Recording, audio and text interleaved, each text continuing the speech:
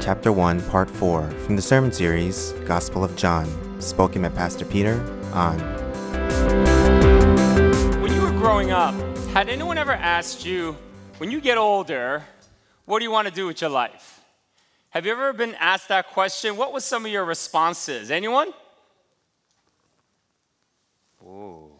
I wanted to be a nurse. Nurse? Someone say oncologist? Oh, anthropologists. All right, anthropologists. I was like, oncologist, wow. As a kid, you even knew what that was? Anyone else? Paleontologist. Oh my gosh. Maybe it's because you were watching, is Friends? Ross? Wasn't he a paleontologist? Not at 3. Okay, for me, when I was asked that question, you know what it was? I wanted to be a pitcher for the New York Yankees. That was it for me. I wanted to be the pitcher for the New York Yankees. And it wasn't just me thinking it through. I would grab my glove every day, like in my house, and I would be pretending, fantasizing that I would be pitching in Game 7 of the World Series, all right? And I set a major league record with 27 strikeouts, all right? I pitched the perfect game. We won Game 7, 1-0, and then my teammates just carried me off the field. It was just beautiful. I would rehearse that over and over and over again in my room, just wanting to be the hero of the day. That was my dream. That's what I wanted to do when I grew up. And I don't know what it is. And some of you, as you think about this, you always want to do something fun, something big. Maybe you want to be a teacher. Some of you want to be a doctor, a lawyer, whatever it might be. But it always has an element of some level of admiration that you would want to receive from other people. That's usually what we want. That's what we want to do. And I would even say as an adult, we still pursue that. And that is something that we still desire. We desire to do certain things with our lives. Nothing wrong with it necessarily. Well, we want a certain level of respect and admiration from other people.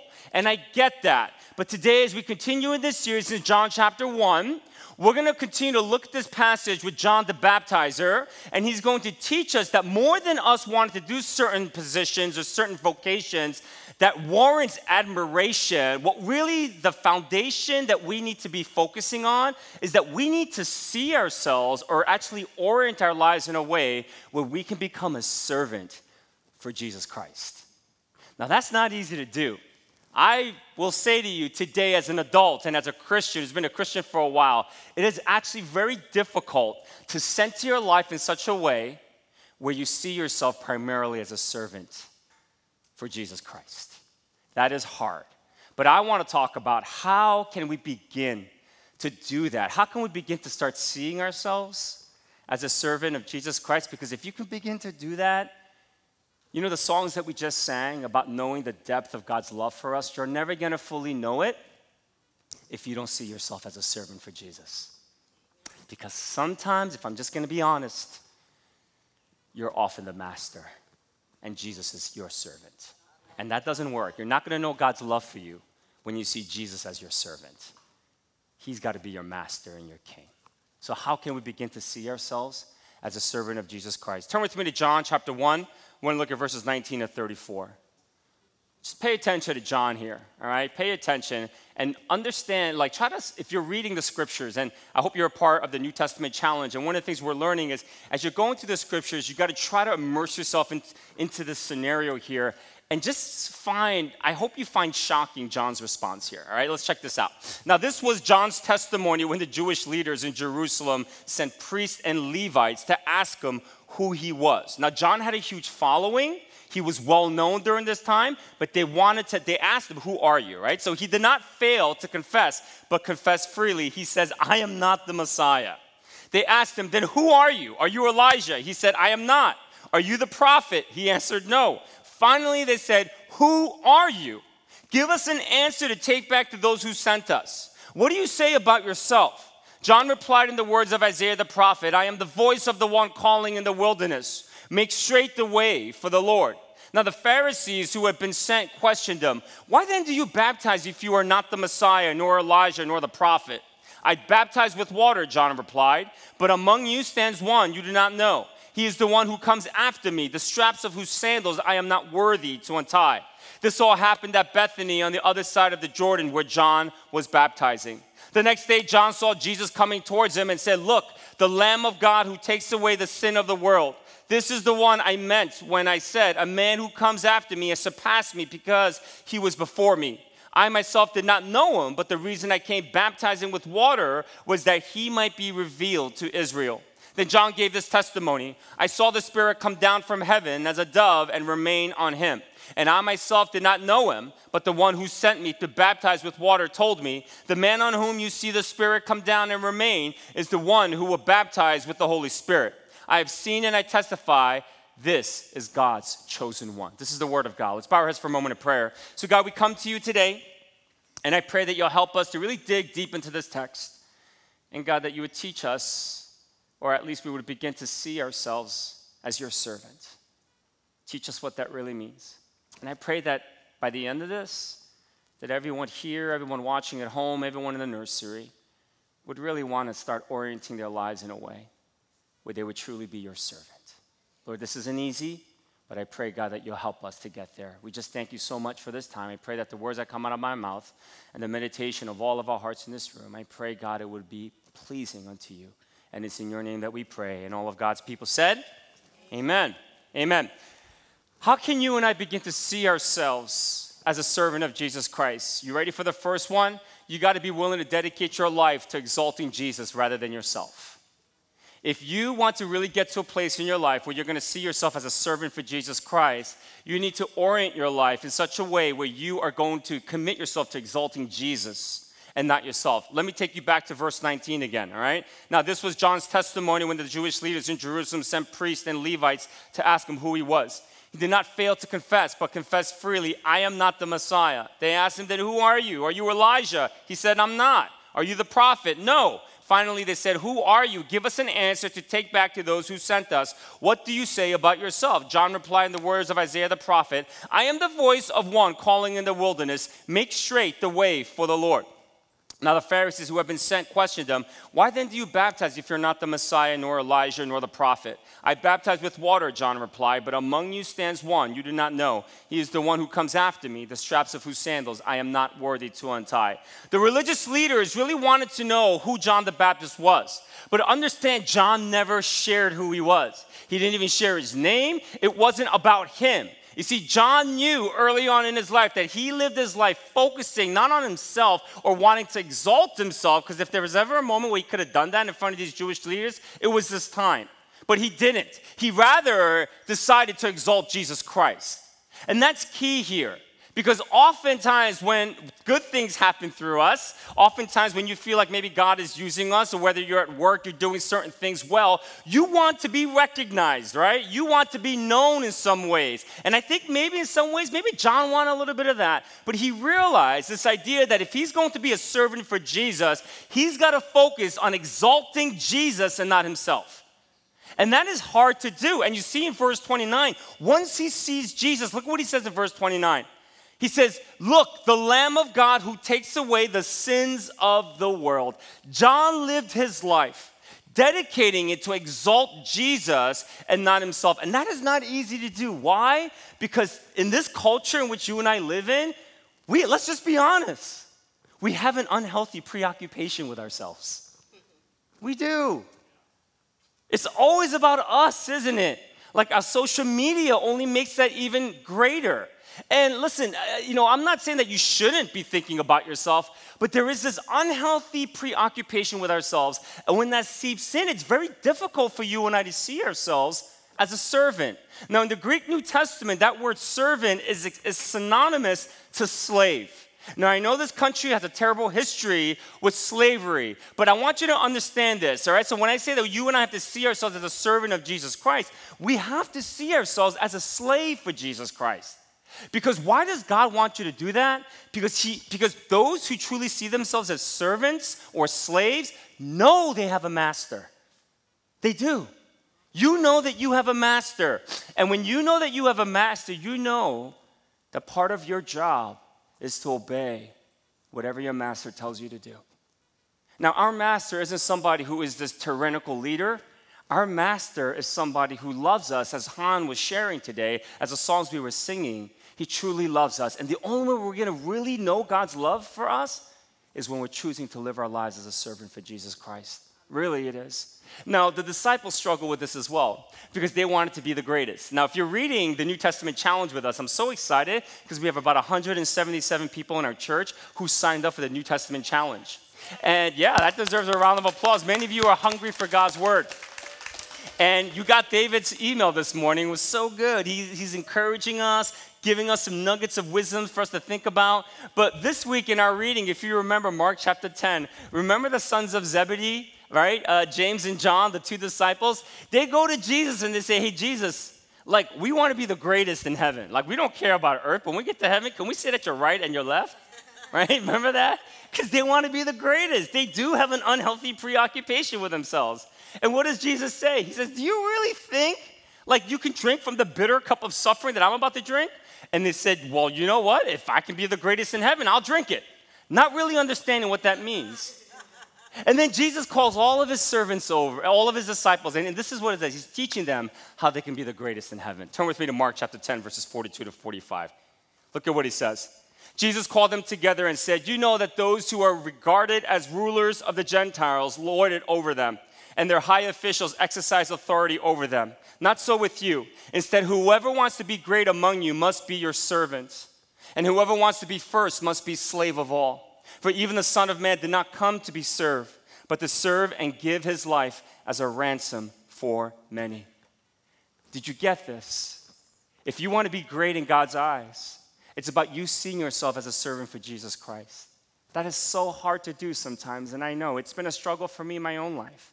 But we have to, because our master is somebody who entered into this world, who didn't choose to want to be served, but he came and he served us, even unto his death. That's the kind of master that we are called to submit our lives to every day. That is the kind of king that we are called to live for. And if you want to understand the depth, the height, and the width of God's love, we have to posture ourselves in that way. John knew it. And that's why he wouldn't tell these religious leaders who he was, because it wasn't about exalting himself. He lived his life exalting Jesus Christ. And so will you do that today? Will you from this day forward say, you know what? I'm going to live my life exalting Jesus and not myself. Amen. That's not easy to do. When I went to seminary, I moved out to California from New Jersey, and I attended seminary. I attended Fuller for 3 years. Year 1 was my study time. Year 2 was internship time. And so I heard about a church called New Song Church. It was down in Irvine, California. Now, from Pasadena to Irvine, it was about 58 miles. Long drive. That's long. That's over 100 miles round trip. I went a few times, because I've heard about it. I heard about Dave Gibbons, the senior pastor there, and I really liked what they stood for. I really thought the church was really great. It was progressive in some ways, and it really wanted to engage in culture, and it had a real passion for justice. And so I applied for an internship. Long story short, I finally got it. I was David Hosang's intern, right? I was David Hosang's intern. I was happy about that because David was a PhD scholar from Oxford. And so I thought, okay, well, I think I can learn a lot about theology from this guy. And whenever I had questions about the things I was studying, I would always bring it up to David. But I really believed going into this internship, it would only be a matter of time before they started asking me to preach on stage. I really thought it would be a matter of time that would happen. I thought it would be a matter of time before I would start teaching classes, spiritual formational classes at New Song. I thought it would be a matter of time before I started doing some pastoral counseling. I was ready to do ministry. I was like a lion, like caught in a cage, and I just had all this energy and passion for ministry because I've been in seminary for a year, learning theology about God, getting excited about these things, and I just wanted to just be unleashed and do ministry. And when I started my internship for the entire 2 years, you know what my primary role was? Administrative assistant to David Hosang. Ask him if you don't believe me. I had to make photocopies for him for 2 years to make sure, because back in those days, we weren't quite digital. But like when we did premarital class, I made all the photocopies, make sure I put it on his desk by Friday so he would have it by Sunday. I would send emails to anyone in the communication card that checked off marriage ministry. I would have to connect with them. And back in those days, you actually called them too. So I would call them, right? I mean, there were times where I did get invited up on stage a couple times. But you know when they invited me?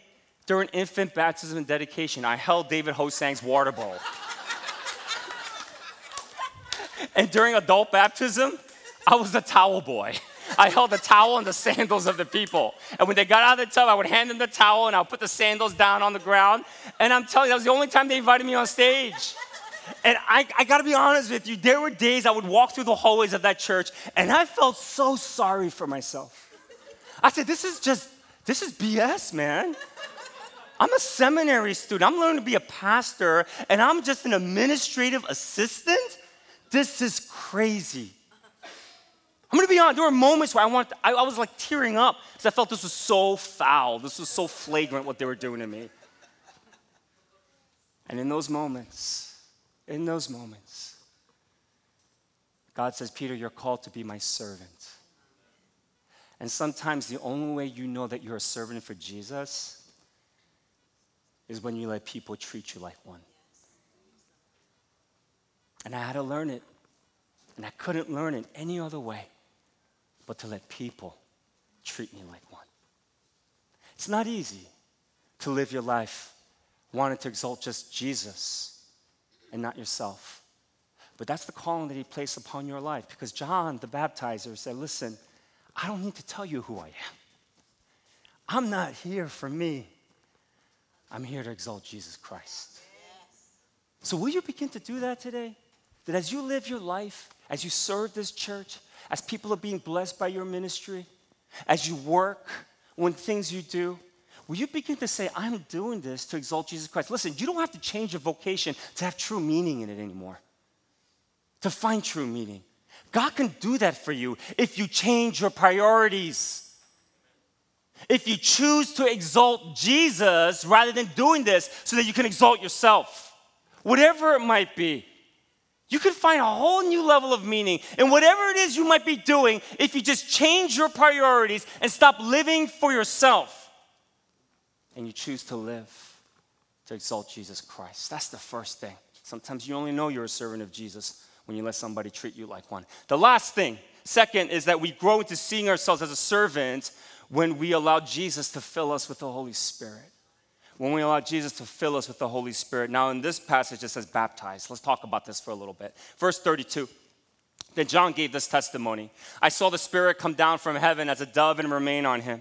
And I myself did not know him, but the one who sent me to baptize with water told me, the man on whom you see the Spirit come down and remain is the one who will baptize with the Holy Spirit. I have seen and I testify that this is God's chosen one. Now, I want you to know that John's knowledge of who Jesus was not this innate knowledge. It came from the illumination of the Holy Spirit. That's how John knew Jesus was truly the Messiah.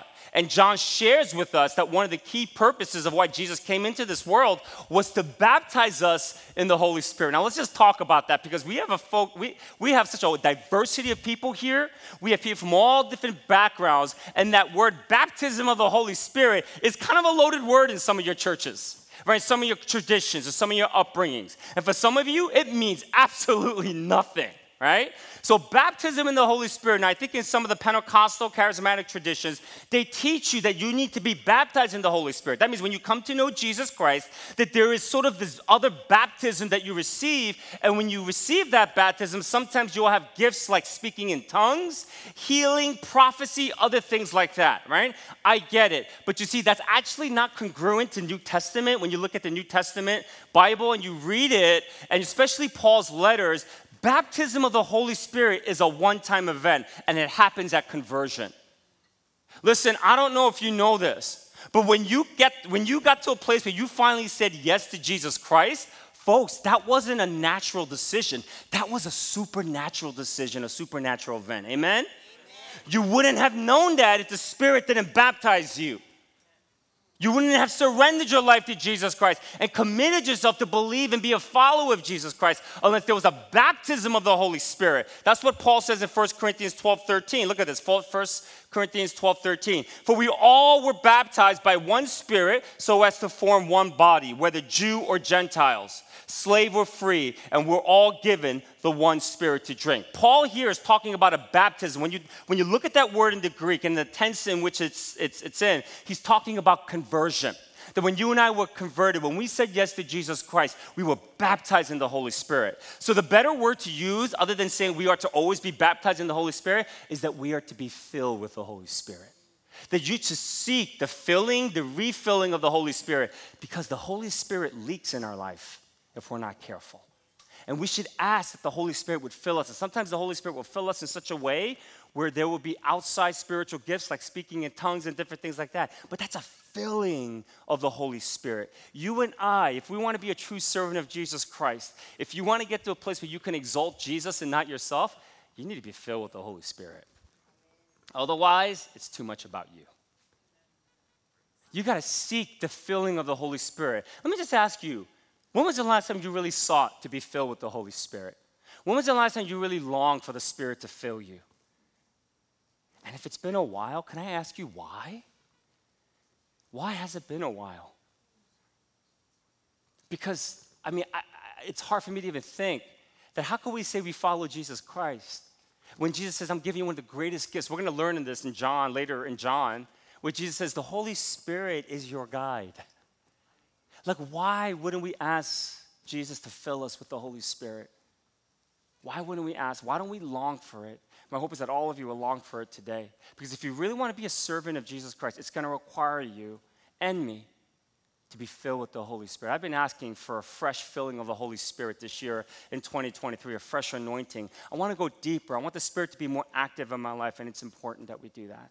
It really is. Otherwise, I think we're just going to be filled with a lot of other stuff in life. And you know what it's like when you're filled with a lot of other stuff, especially from this world and from our sinful nature. It's not a good thing. Let's be filled with the Holy Spirit. Let me give you a couple things that really have helped me over the years to sort of get to the place where I can be filled with the Holy Spirit. The first thing I like to do when I'm asking God to fill me with the Holy Spirit is I pray. I pray that God would fill me with the Holy Spirit. I don't know about you, but this is my number one prayer topic. More than anything else that I pray for every day, I say, God, would you fill me with the Holy Spirit? Amen. I pray for that. You should pray for that too. You should really pray because the Spirit lives inside of us. And it's only to our degree, to how long we want to be filled with the Holy Spirit, will the Spirit come into our lives and claim that kind of authority. It's important. But the other thing that I do is I make sure people lay hands on me to pray that I will be filled with the Holy Spirit. There's something powerful when people lay hands on you and they pray that you are filled with the Holy Spirit. So when was the last time that happened? Have you ever had somebody lay hands on you and pray that you would be filled with the Holy Spirit? Have you ever had that opportunity? All right? Look at Acts chapter 10, verse 17. Then Peter and John placed their hands on them, and they received the Holy Spirit, them meaning the people. Right? So there is a beautiful thing that when you ask people to lay hands on you and pray that you'd be filled with the Holy Spirit, the Spirit will come and fill you. It's a beautiful thing. Before I preach a sermon on Sundays, I have the pastoral staff come around me and they lay hands on me and they pray that I would be filled with the Holy Spirit. I demand it of them. I don't care how busy they are.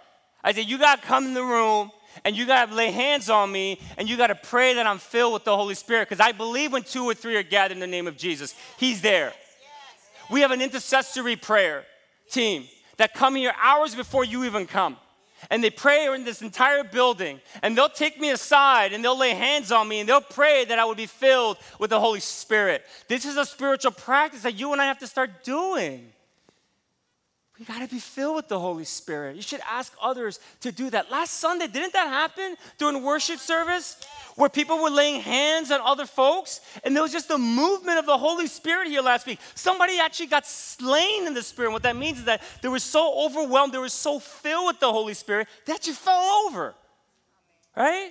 There was a movement there, but it happens also when you ask others to lay hands and pray for you. I'm not going to say that that's going to happen all the time. It might happen, but it's not going to happen all the time. Like today, Shirley, the pastors prayed for me. Shirley laid her hands on me, and I was like, whoa, girl. So chill out. Chill out with that authority. I'm going to fall even before service starts, all right? But what I'm saying is you need to be filled with the Holy Spirit. Today you can do that. You can go back and have one of the pastors or elders in the prayer station pray for you. And just pray. Just say, could you just pray to be filled with the Holy Spirit? It'll change your life. I promise you it will. It'll change your life. The other thing I do is I read the Bible.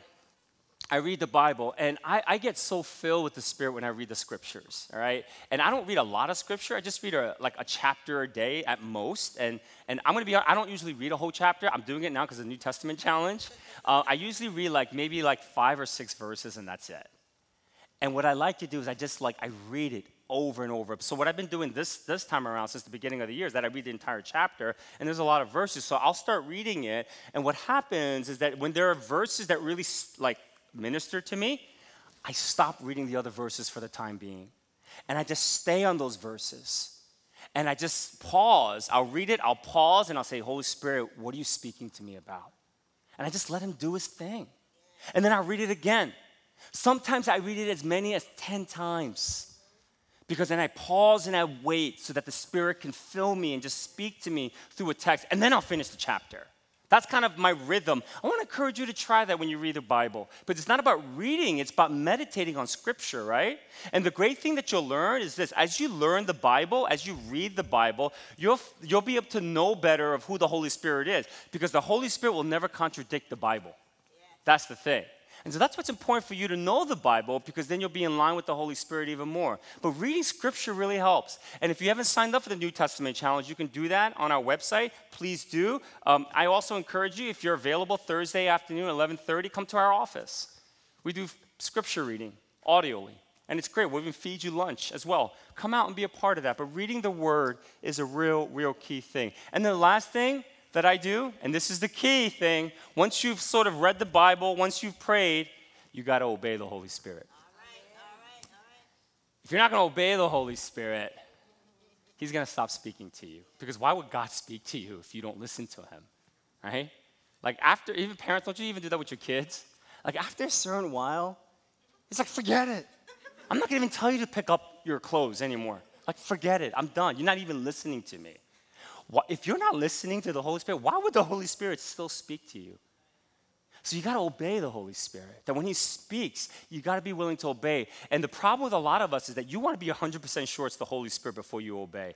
You're not going to know until you do it. That's right. And it's okay to do it and realize that it wasn't the Holy Spirit. I've done that so many times. It's okay. But oh my gosh, when you begin to obey and you do it and you realize that was the Holy Spirit, you start to get more in tune and more in line with what the Spirit's doing in your life and other people's lives, and you begin to hear him and you begin to discern his voice a lot better when you obey. Exactly what Peter did. Peter, if you look at the story in Acts with Cornelius, it was a crazy story. He was just minding his own business, sitting on a roof and just praying. He was hungry. And so as he was praying, what was the Holy Spirit doing? He was showing him all these unclean animals, right? And God said, eat it. And he's like, surely not I. I've never eaten an unclean animal. And God said, come on. Don't ever say something is unclean that I've already made clean. And then the Holy Spirit said, hey, Peter, there are 3 dudes downstairs waiting for you. Why don't you go downstairs? Peter goes down. He sees them as Cornelius and his boys. And they're saying, we came here because the Holy Spirit told us, God told us to come. You need to come back with us. He's like, all right, well, let's spend the night here because it's too far away. We'll go the next day. And so they do. And what happens? Understand this. Jewish people didn't go into Gentile homes. Cornelius was a Gentile. He went into the home of a Gentile. He just trusted the Holy Spirit. The Holy Spirit was guiding them.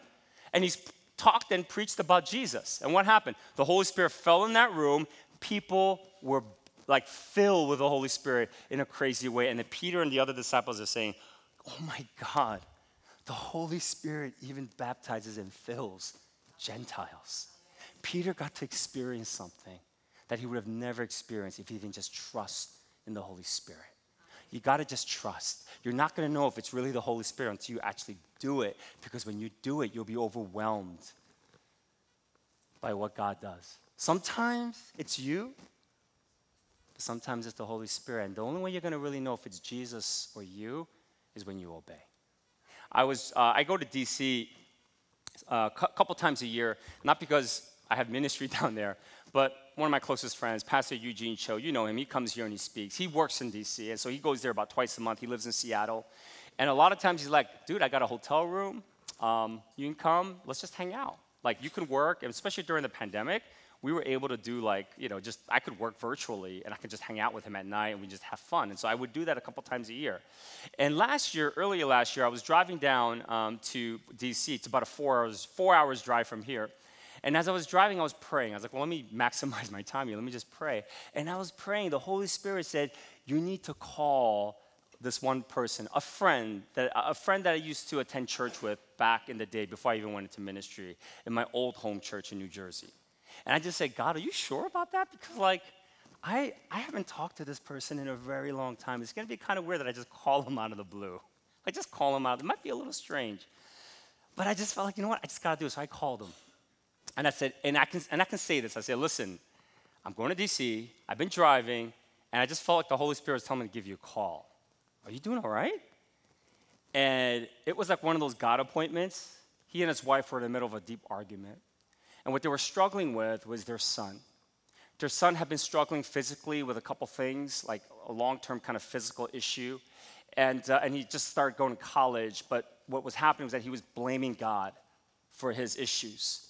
And, that's natural. People usually do that, especially if they're not, far along in their faith in God. Naturally, we use God sometimes like as a coping mechanism. We blame him for some of the hardships that we've gone through.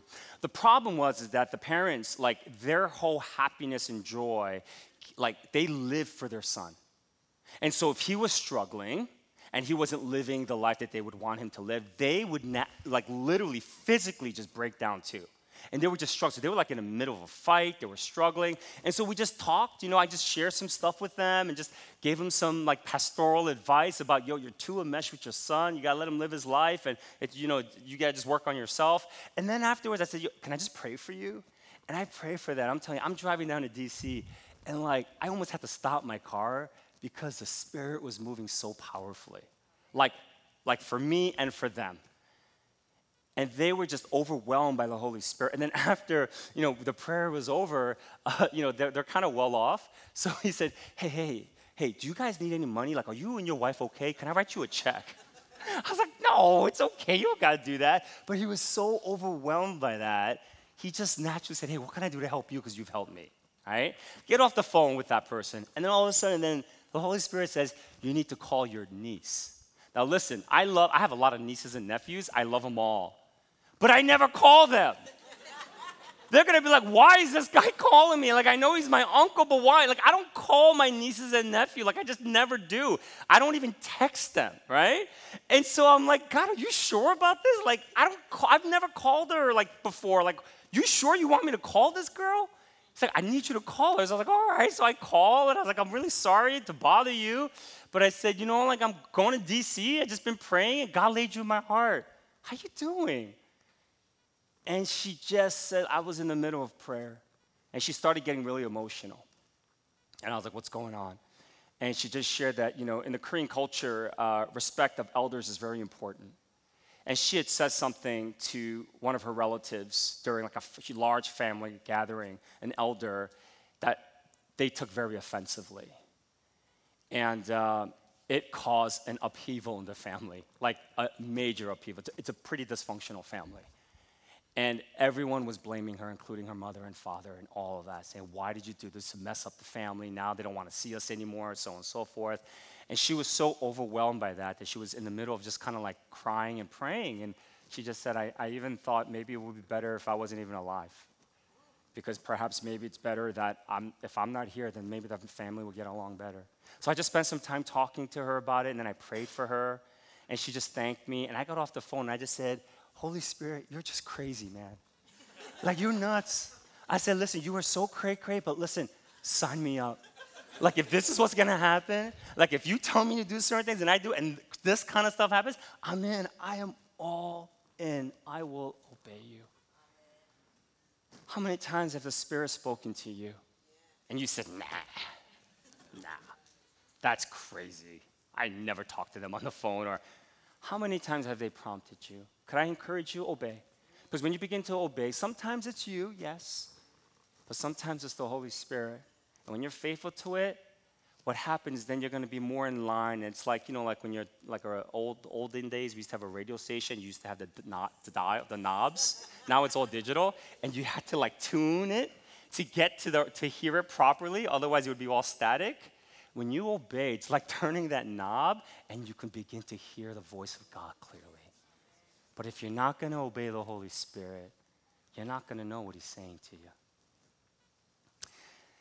Several years ago, a young man walked through the doors of this church, and I just saw him as an attender.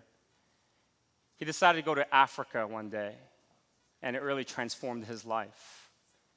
And I want you to watch his story, because it's an amazing story of what God, an evolution that I believe, of what God did in somebody who was willing to at least just see himself as a servant. So can we roll? Growing up in a stereotypically Asian American household, there were a lot of expectations placed upon me. And a lot of my identity had been founded on my grades. That's kind of the way my parents raised me. That's kind of the way my dad raised me. Out of school, it took me a little while, but I eventually found a job and a career in the IT field, and it was cool. The excitement kind of wore off after a while. I don't know, it was weird because every time I felt like my paychecks were getting bigger, so was my dissatisfaction, but I just kept throwing distractions at myself. My emotional and spiritual state when I originally found Metro was, it wasn't great. An opportunity presented itself where Zemele, a nonprofit focused on South Africa, was going on an ambassador trip. I figured if I can't find the answer to my questions here in America, why not travel to Africa, see if maybe God's doing something or has something for me there.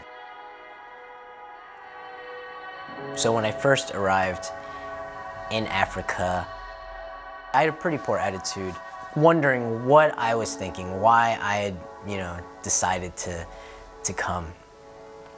But then we got to meet some of the locals, and so we go into this mud hut with no ventilation, no air conditioning. This is really hot hut where a group of women had decided that they were going to, I don't remember what they were making. It was either tapestry or arts and crafts of some sort.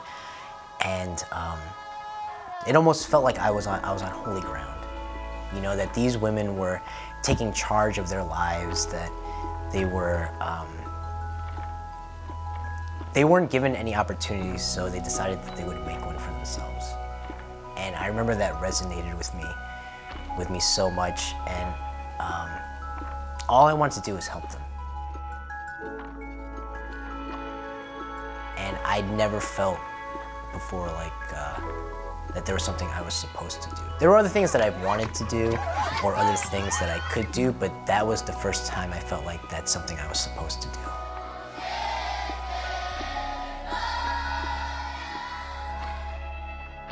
During and after the trip, I felt convicted to find work doing something that was more helpful to others than it might be to me.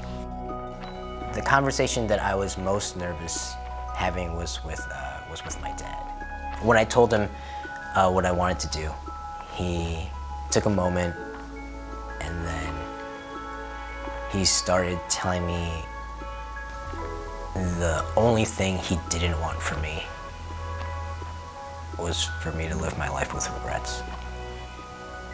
And so he said he wouldn't mind if I was poor, he wouldn't mind if I had to live a life of sacrifice. What he didn't want for me was to live a life full of regrets.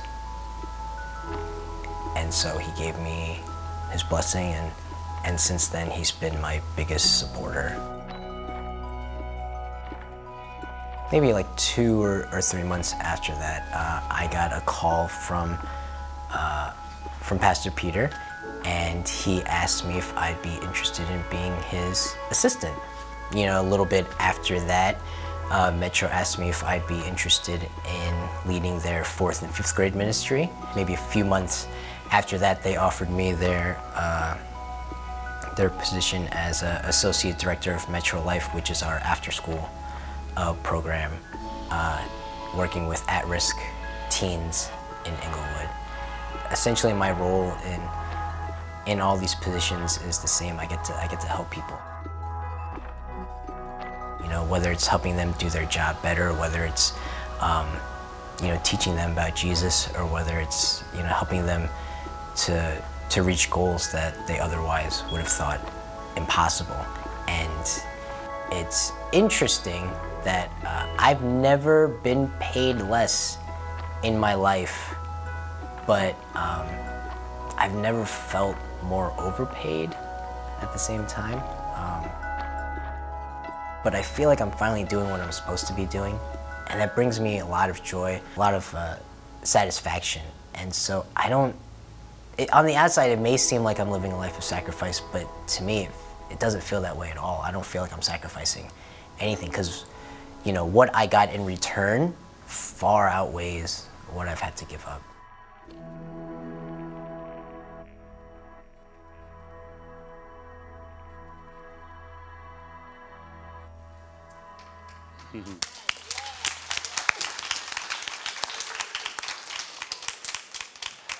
I still remember when Steve came back from Africa, he wanted to meet with me, and it's the first time I ever got together with him. And he treated me for some sushi, so it was a good way to get me to go out and meet with him. And I still remember the conversation. He just said, I just want to live my life where I can just, impact people's lives for Jesus. That's it. That's all I want to do. I don't care what it is, but I just want to do that. And that's when I called him months later, and I said, hey, you want to be my administrative assistant? And then these other positions just started coming. And one of the beautiful things about this guy is that, he never entered these positions ever saying, well, I want to one day run this whole church and be the man, He never said that. He just wanted to serve. And it was so funny. We've been without an executive pastor for the past 2 years now. It's been hard to be vacant with, the number 2 of the church. And there was a day where I was walking my dog, and I was just praying. I was like, God, you got to do something, man. I'm struggling here. I can't survive without an EP. And he just said, well, what about Steve Bang? This is the Holy Spirit. And I was like, Steve? I was like, what? Steve Bang? I don't know about that one. I was like, that might be me, not you. And he just started talking to me. He said, why do you think I made him get licensed as a pastor? I've been raising him up to do this. And I'm just dumbfounded by this knowledge that the Spirit just dropped on me. And I'm walking back home, and I go through Wood Park, which is the pathway I take. And who do I see sitting on the benches on a Monday, which is our day off, our Sabbath? Pastor David Hosang. And I'm like, what are you doing here? He's like, well, I'm here to get my car fixed. And I just thought I'd just hang out in the park. I'm like, oh my God, how serendipitous. And I said, listen, God just said something to me that's crazy. I need you to let me know if this is a crazy idea or not. And I was like, what do you think? I told him about Steve, and he said, no, I think that's from God. I said, really? Well, let me talk to Sunita, right? And I was like, Sunita, what do you think? And she said, no, I think that's from God. And I said, okay, well, let me talk to his best friend, Doug. I was like, Doug, are you okay with this guy being your boss? He said, yeah, I could see Steve doing it. And it's been a process as we've been praying through it all. And I just want you guys to know that through prayer and discernment, the elders have asked Steve to be the executive pastor for Metro Community Church, starting on March 1st of this year. Yeah.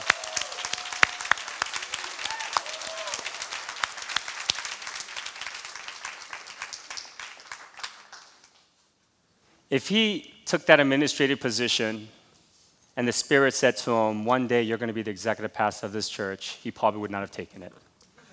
He really wouldn't have. He couldn't have. He wasn't there yet. God had to teach him some things. He had to get more in line with the Holy Spirit and be finally in tune with him. And it took a few years, 4 or 5 years for that matter, but God did it. And now he's going to be doing something what I believe is going to help our church and take us to a place where we need to go. But it all started because he just wanted to be a servant. He just wanted to exalt Jesus and not himself. And he tried to do the best he can to be filled with the Holy Spirit. Hey, for some of you, it's been hard, hasn't it? This life has been hard for you. And maybe it's been hard with God. Maybe what you need to do is you need to stop making God your servant. You need to make him your master. And you need to submit yourself to your master and say, I am your servant. And I'll say yes to whatever it is you want me to do, wherever you want me to go. Maybe you could start praying that God would fill you with the Holy Spirit so that you could begin to live your life to exalt him and not yourself. That's my hope and prayer for you, and I hope that we can all do that. And I do believe if you do, your best days are ahead of you with God, not behind you. Let's pray.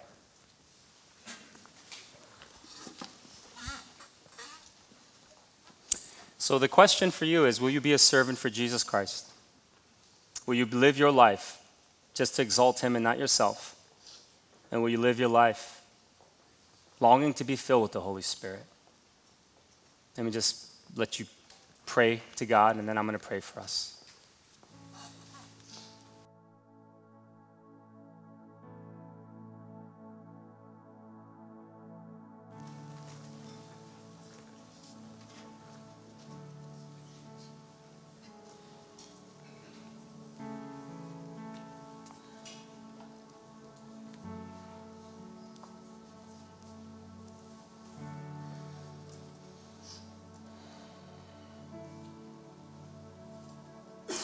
Father, it's not easy to see you as our master.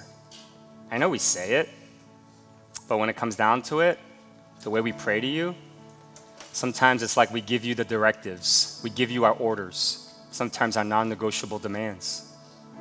And we expect you to answer it, and you be the servant. Forgive us for that. We have never really grappled with the height and depth and width of your love because we can't do that unless we see you as our master and as our king. And so, God, I pray for all those in this room, all those watching online, those in the nursery, who wants to know the freedom and the peace and the joy that there is in just being your servant. God, would you grant them that prayer today? Would you answer that prayer for them? May they live their lives just to exalt you and not themselves. May they live their lives wanting to be filled with the Holy Spirit so they're not filled with anything else from this world.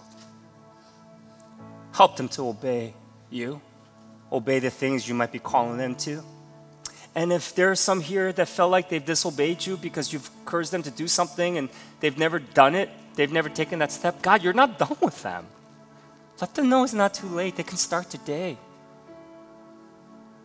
But God, would you teach us and help us to be your servant?